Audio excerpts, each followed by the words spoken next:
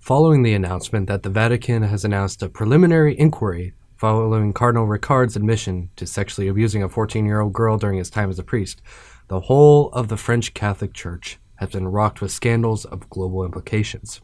Pope Francis has taken steps to address the Church's history with clerical abuse, but it is clear much work and investigation should be undertaken to understand the depths of which this goes. Which brings us to the question of how we got here and what may happen next.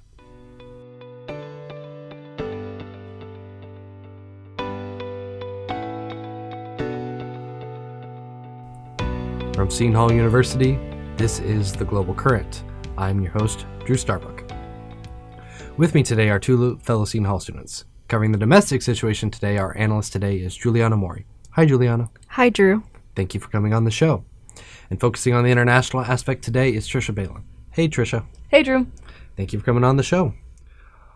All right, guys, I'd like to start with just the history and some background information of both the Catholic Church itself and the Catholic Church specifically within France. So I guess I'll come to you first as the domestic analyst, Juliana. Can you talk to me more about the history of the Catholic Church within the nation of France? Yeah, there has been a deep-rooted history between the French government and the Pope, or Catholicism as a whole. Originally, King Clovis I converted to Catholicism and made it the state religion. And that lasted until the French Revolution, which redefined the church's impact and influence on the French government. The Catholic Church became the largest landowner in France and oversaw all education and hospitals within the French borders. And the important and higher echelons of the church were filled with noblemen who wanted to gain political power and money because the Catholic Church was very wealthy and considered luxurious if you were a part of that society and in that role of a clergyman. And the radical change within the concept of church and state was ignited by the French Revolution, which addressed the intense dependency and power that the church and noblemen had. And the American Revolution served as a catalyst for it because of the concept of freedom of religion, because the Protestants were so persecuted and excluded during the time that the Catholics were so powerful. I think you got into a little bit of, Juliana, the Catholic Church as a political landowning power and its connection to the nobility, especially with the noblemen staffing a lot of the clergy within France. But is there like a connection to the French monarchy? As you mentioned, the French Revolution forced a turning of the perspective on how the Catholic Church was viewed in France itself. Yeah, Napoleon Bonaparte was the main figure to reconcile the monarch in France with the church, but later in history it was changed. Are you talking more of like change as in separation between church and state as what we see in the United States? Yes, in 1905, the French Parliament codified the law separating church and state. This disallowed the government from endorsing, funding, or officially recognizing a religious group, meaning that the Catholic Church's ties to France were officially cut. Pope Pius X called the general act of cutting ties with the Catholic Church reprehensible and disastrous, but for France specifically, because it was such a Catholic and important nation to Catholicism, he called it deplorable. And this law was drafted by radical Protestants against the history of the Catholic Church in France when regarding to the exclusion of Protestants in the past. I also want to just turn away from like the broader history of the Catholic Church and look at how we are in this current situation and look about how did this inquiry into Cardinal Ricard come about?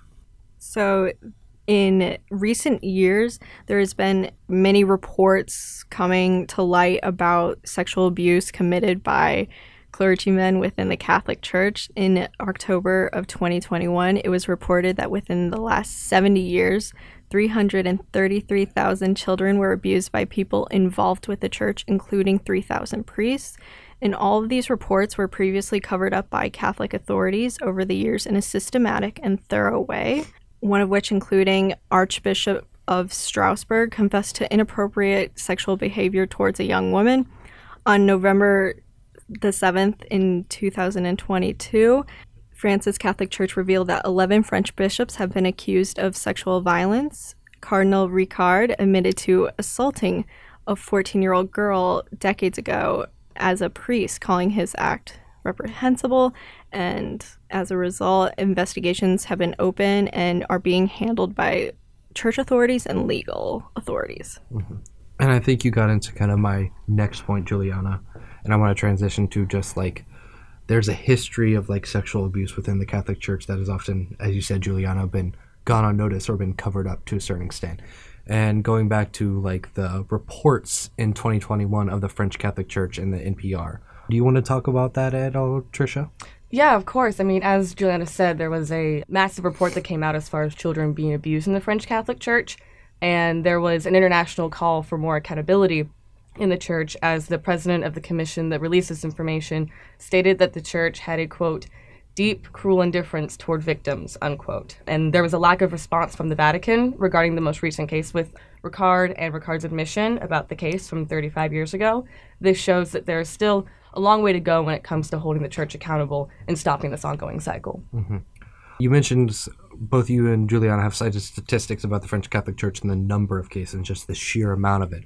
Do we have any statistics from like the rest of the world regarding like allegations of sexual abuse against children in churches around the globe, not just in France in particular? Yes, as the report in 2021 came out, multiple statistics were gathered. For example, in Australia in 2017, they had reported around 4,444 cases of sexual abuse against children in the church since around the 1950s. Germany found that between 1946 and 2014, 3,677 boys have been abused, and that is most likely an understatement as far as the numbers go. In Ireland, there's been around 15,000 cases just between 1970 and 1990 alone, which has only increased with time. So this shows that this is an ongoing issue from history to now. Mm-hmm. Is there any, you talked about the connections both in Europe, within Germany, Ireland, France, and even outside of Europe in the Pacific region of like Australia. Has there been any examples in the United States that have been more prominently covered? Yes, back in 2002 was one of the biggest cases that was explored as far as sexual abuse in the church goes, and this was with the Roman Catholic priest and serial rapist John J. Gagin. There have been similar patterns of abuse that become unearthed across the world after this. So the Gagin case was a prime example of the clerical neglect, and this led to staggering levels of abuse, and he abused around 130 children during his time in the church. Looking at the Boston Globe article that they released regarding this case, there was a driving question that I felt really hit home to this entire discussion, being, quote, why did it take a succession of 3 cardinals and many bishops 34 years to place children out of Gagin's reach, unquote. This represents the overarching issue that's been faced with all of these cases, including Ricard's, as far as the neglect and lack of response and lack of being held accountability that allows this to continue. And I think that's something that has continued to be accounted for, and that the Pope Francis has tried to take steps on, which we'll cover later, of what actions have been done, what actions can be done, but is something to definitely be aware of how previously investigations in cases like this have gone in the past. Another important point that I think is important to bring up, focusing back on the French Catholic Church specifically, is the history of it, not just in its position as a landowning power, but in its political identity. Turning back to you, Juliana, are there any other more controversial parts of the French Catholic Church's past that you want to go into? Yes. So the French Catholics were very vocal in their support of the Vichy regime, which was a collaboration with the Nazi German government during the Holocaust. And under the German occupation, the capital of Vichy became the government that was an extension of Nazi Germany. It was just different by name, and they wanted to implement values of Christianity, family, and patriotism. The Vichy regime wanted to return France to its fundamentalist and traditional values by restricting the legal and civil rights of women, promoting Christian-based thinking. The regime found that Jesus Christ's sufferings were comparable to France's sufferings before the regime officially began, and promoting a rural life. They didn't really do anything besides say that they wanted more farmers, but they didn't really have any financial compensation in order to promote a rural lifestyle among the French. And many French Catholics supported the new regime because it was in disagreement with democratic principles that were not favorable to those who were previously important aristocratic figures. Cardinal Baudrillard was the most vocal Catholic in support of the Vichy regime and the Catholic Church. He wrote about how Nazism and Christianity are the same and have no differences, but it was addressed by Pope John Paul II in 1997. He admitted the church's role in sending Jewish people to their death and acting in accordance with anti-Semitic sentiments. And previously, the church didn't want to say anything in response. They didn't want to be accountable for their past actions regarding World War II.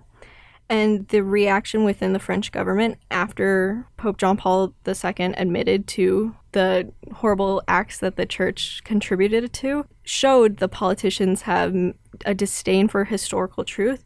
And it's important to know anti-Semitism now as these scandals keep on coming out about the Catholic Church, because anti-Semitism is all of a sudden becoming more popular and more of a talked about issue. Mm-hmm. Especially, I think you mentioned, Juliana, like the French church's admittance on, in a sense, cooperating or aiding and abetting the Holocaust of transporting the Jewish people, or helping with that as well. Mm-hmm. And I think just to clarify for our viewers, and I just want to clarify this for you, Juliana, when we were talking about the Vichy regime, that's, of course, when Nazi Germany conquered most of France and they set up the puppet regime of the Vichy regime. Mm-hmm. But there's still free French forces who were mostly united under then General Charles de Gaulle. But it wasn't until after World War II that France was reestablished. Yes. In a new republic. Yeah, I think that is an important thing to be aware of, because of a lot of the formation of French identity ties back to this and things such as that nature. I want to dive back into the specific investigation that has started all this inquiry and this just re-examining of the past in the French Catholic Church in particular. The specific investigation into Cardinal Jean-Pierre Ricard. And I just want to start off with a question, and I'll address it to you, Trisha, as the international analyst. What does the Vatican opening an inquiry mean in general? So essentially, this process entails the Vatican appointing an investigator that they deem has the right authority to collect and examine evidence. This includes witness testimonies, documents, and other physical evidence that will then be handed over to a prosecutor. They will then present this to the court, claiming that the defendant is guilty, and if the judge deems the evidence to build a sufficient case, the defendant will stand in an official trial more officially. Despite the slow response from the Vatican on actually appointing this investigator and getting the inquiry started, French prosecutors have already launched into their own inquiry. Mm-hmm. And do you think there's any chance of the French government cooperating with the Vatican, or are those just two separate investigations that will come to separate concluding points? On a whole, they are two separate investigations. However, most likely they will reach the same point of Ricard being guilty of this admission. Mm-hmm. Okay. I also want to tie back into previous statements that the Pope Francis has made regarding clerical abuse and him speaking on this topic just recently before this happened. Do you want to go any further into that, Trisha? Yes, of course. So days prior to Ricard's confession, Pope Francis stated regarding clerical abuse that, quote, there are people within the church who do not see clearly, end quote, and added, quote, not everyone has courage, end quote. So previously, regarding other sexual abuse cases, the Vatican has been criticized heavily regarding their lack of tangible process in combating these sexual abuse cases, seeing as Pope Francis has claimed that the Vatican has, quote, a zero tolerance, unquote, policy towards abuses in the clergy, and has started to pass reforms such as broadening the church's definition of assault and elevating the Vatican's commission that deals with assault cases. However, despite these reforms, there's still evidence of years-long silence regarding sexual abuse cases that appear in the Catholic Church, particularly those with higher-ups in the clergy. Many people feel that this outweighs the strides that Pope Francis has made, and the cases in which the offenders get disciplined far outweigh the ones that go silent. Mm-hmm. Do you have anything to add on to that, Juliana? Yes, I would like to add that the French Catholic Church recently had their Bishops' Conference of France, which showed they wanted to address this issue. And in a message to all French Catholics, 120 bishops wrote that they are aware of revelations and abusers within the church and are conscious of the impact that these actions on victims may have. Yep. I want to go back to your point, Trisha. I think Juliana makes a good point, but also focusing more specifically on the actions that Pope Francis has taken. Of course, he's speaking out about the topic, but there's this thing that keeps coming up in the news when he's referred to that of pontifical secrecy and what this actually means, and that the steps Pope Francis has taken regarding this position. Yeah, so pontifical secrecy refers to the church being able to cover up their sexual abuse cases. And in 2019, Pope Francis, wanted to abolish this rule and promote a new reputation of transparency and trust for the Catholic Church. This made a lot of changes in the legal functions of the church, which included not being able to withhold evidence from law enforcement during investigations and reversing a previous doctrine that insisted on keeping abuse cases confidential for the sake of the victims, when in reality it led to silencing the victims in order to maintain the reputation and statuses of the offenders. This decision came in the wake of heavy criticism against the Vatican in response to a case in Argentina in which pornographic material involving quote-unquote youngsters was found on a bishop's cell phone. Also at this time, there were police raids against chanceries that had taken place in Belgium, Texas, and Chile in response to the church resisting cooperation during investigations. Yep. So kind of my follow-up question was going to be, was like there was any noticeable effect that this rule had of like abolishing things, but also the pontifical secrecy, Pope Francis abolishing that agreement means like the Catholic Church can no longer hold back information of cooperating investigations. Does that inherently mean, though, that the governments will proceed with that and take advantage of that?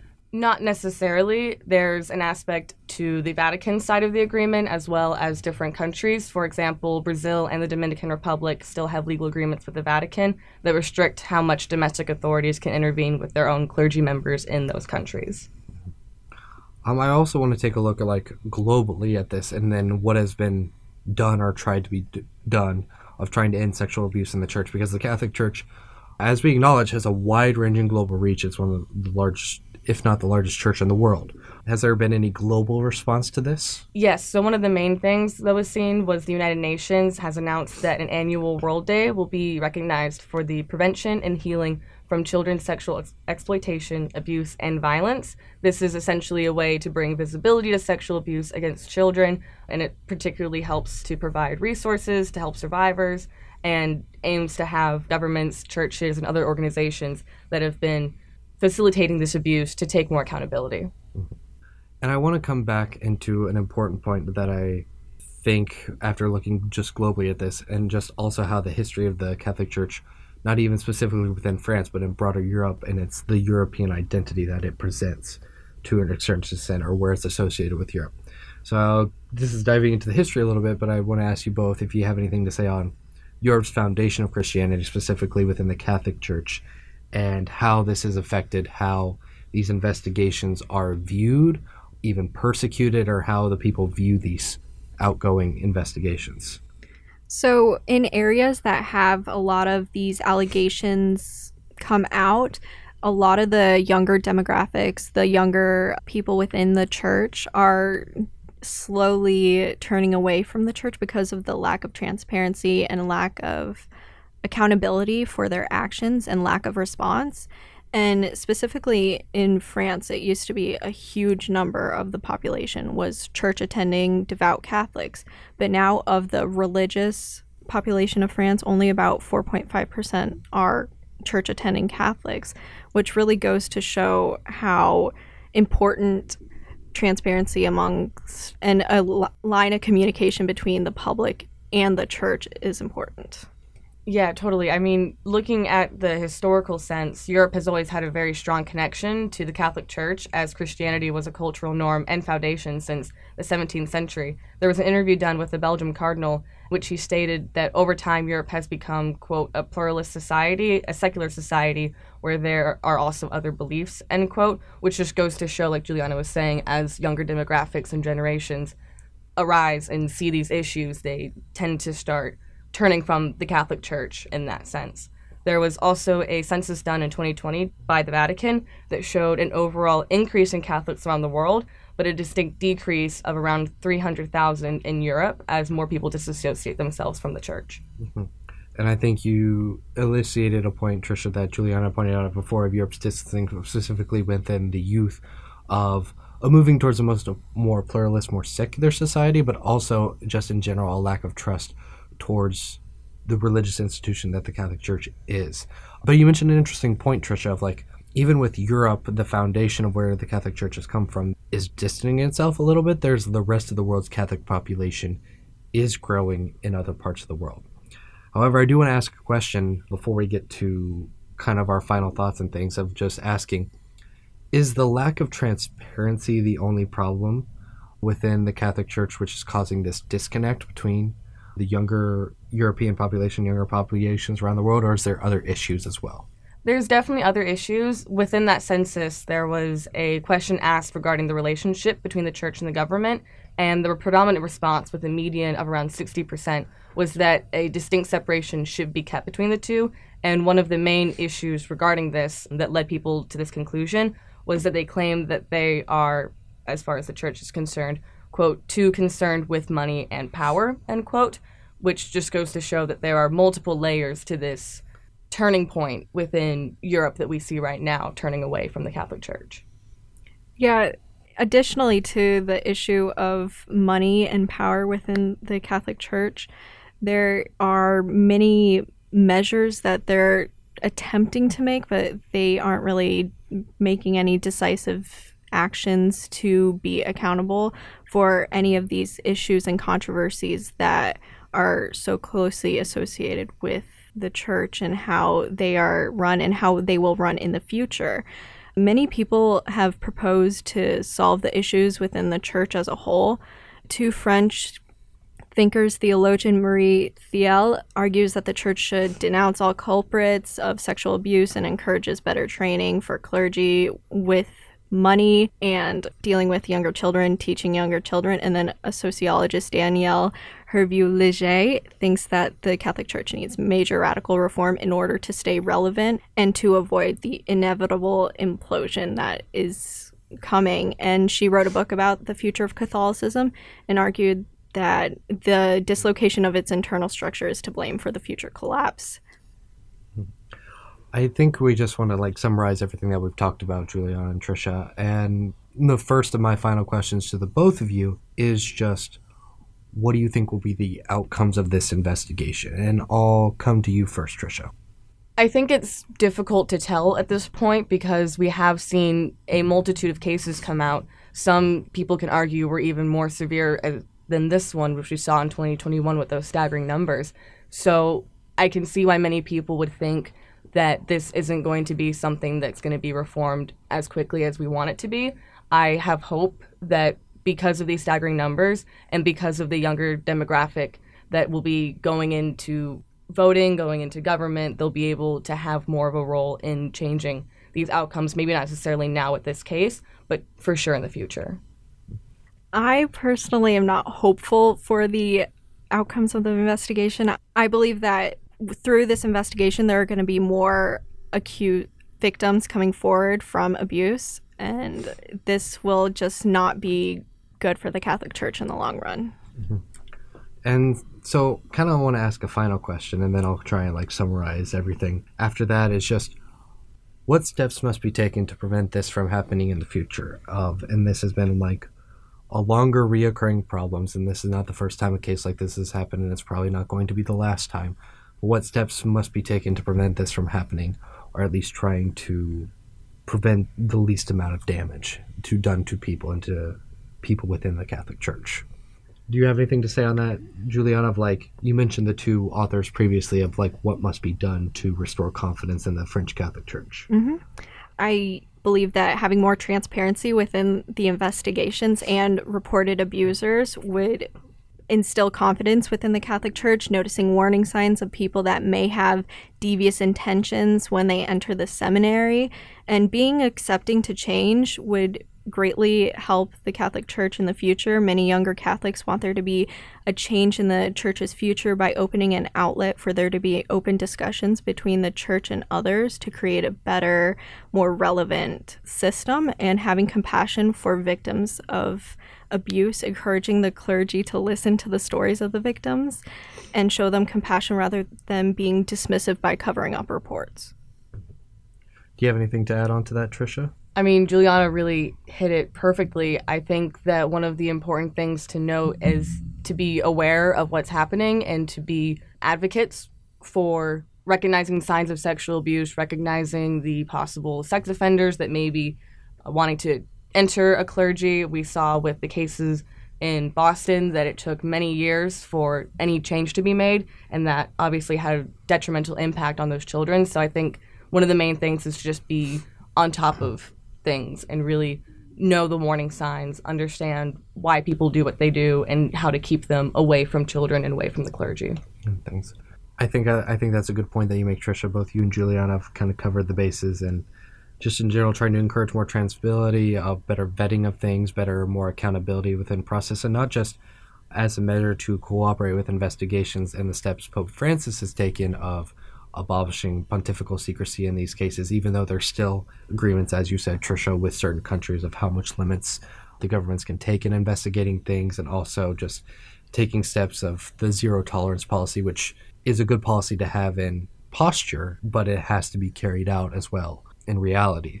And also in general, just regaining the trust of the people is what these measures are all about, and steps that can be positively taken, not just as a measure to improve the relationship between the Catholic Church and the people, but also in general to protect people as well. So thank you, Trisha and Juliana, for taking on this important and hard to talk about topic. Thank you so much for joining us. Thank you. Thank you for having us. Joining me now to round out some of the headlines this week is our news briefer, Jacqueline Perez Garcia. Hey, Jacqueline. Hey, Drew. Thank you for coming on the show. So what headlines do you have for us this week? Okay, so first, updates on the Ukraine war. Russia demands annexations recognized before talks. Next, ISIS acknowledges the death of its leader, announces his successor. Third, Beijing, Shenzhen loosen more COVID curbs as China fine-tunes policy.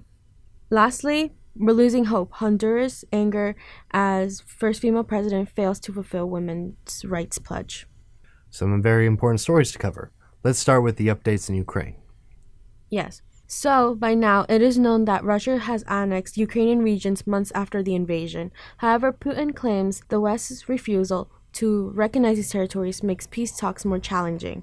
President Biden said he was ready to meet with the Kremlin, and Putin said that they are open to negotiations, except pulling out of Ukraine. A negotiating point that will continue to be in the spotlight. And you mentioned news from the Middle East? Yes. ISIS recently announced their new leader, Abu al-Hussein, and not much is known about him. This was after they acknowledged the passing of their leader, Abu al-Hassan, in October. The operation that killed him was conducted by the Free Syrian Army in Daraa province, Syria. It remains to be seen what the effect will be on the terrorist organization after this change in leadership.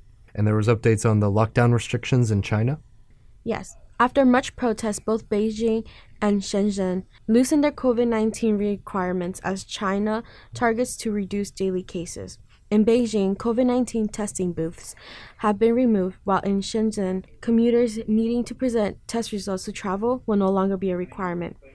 With easing requirements, China is to announce a nationwide reduction for testing requirements, as well as allowing positive cases / close contacts to isolate at home. A developing story to continue to pay attention to. And our final story?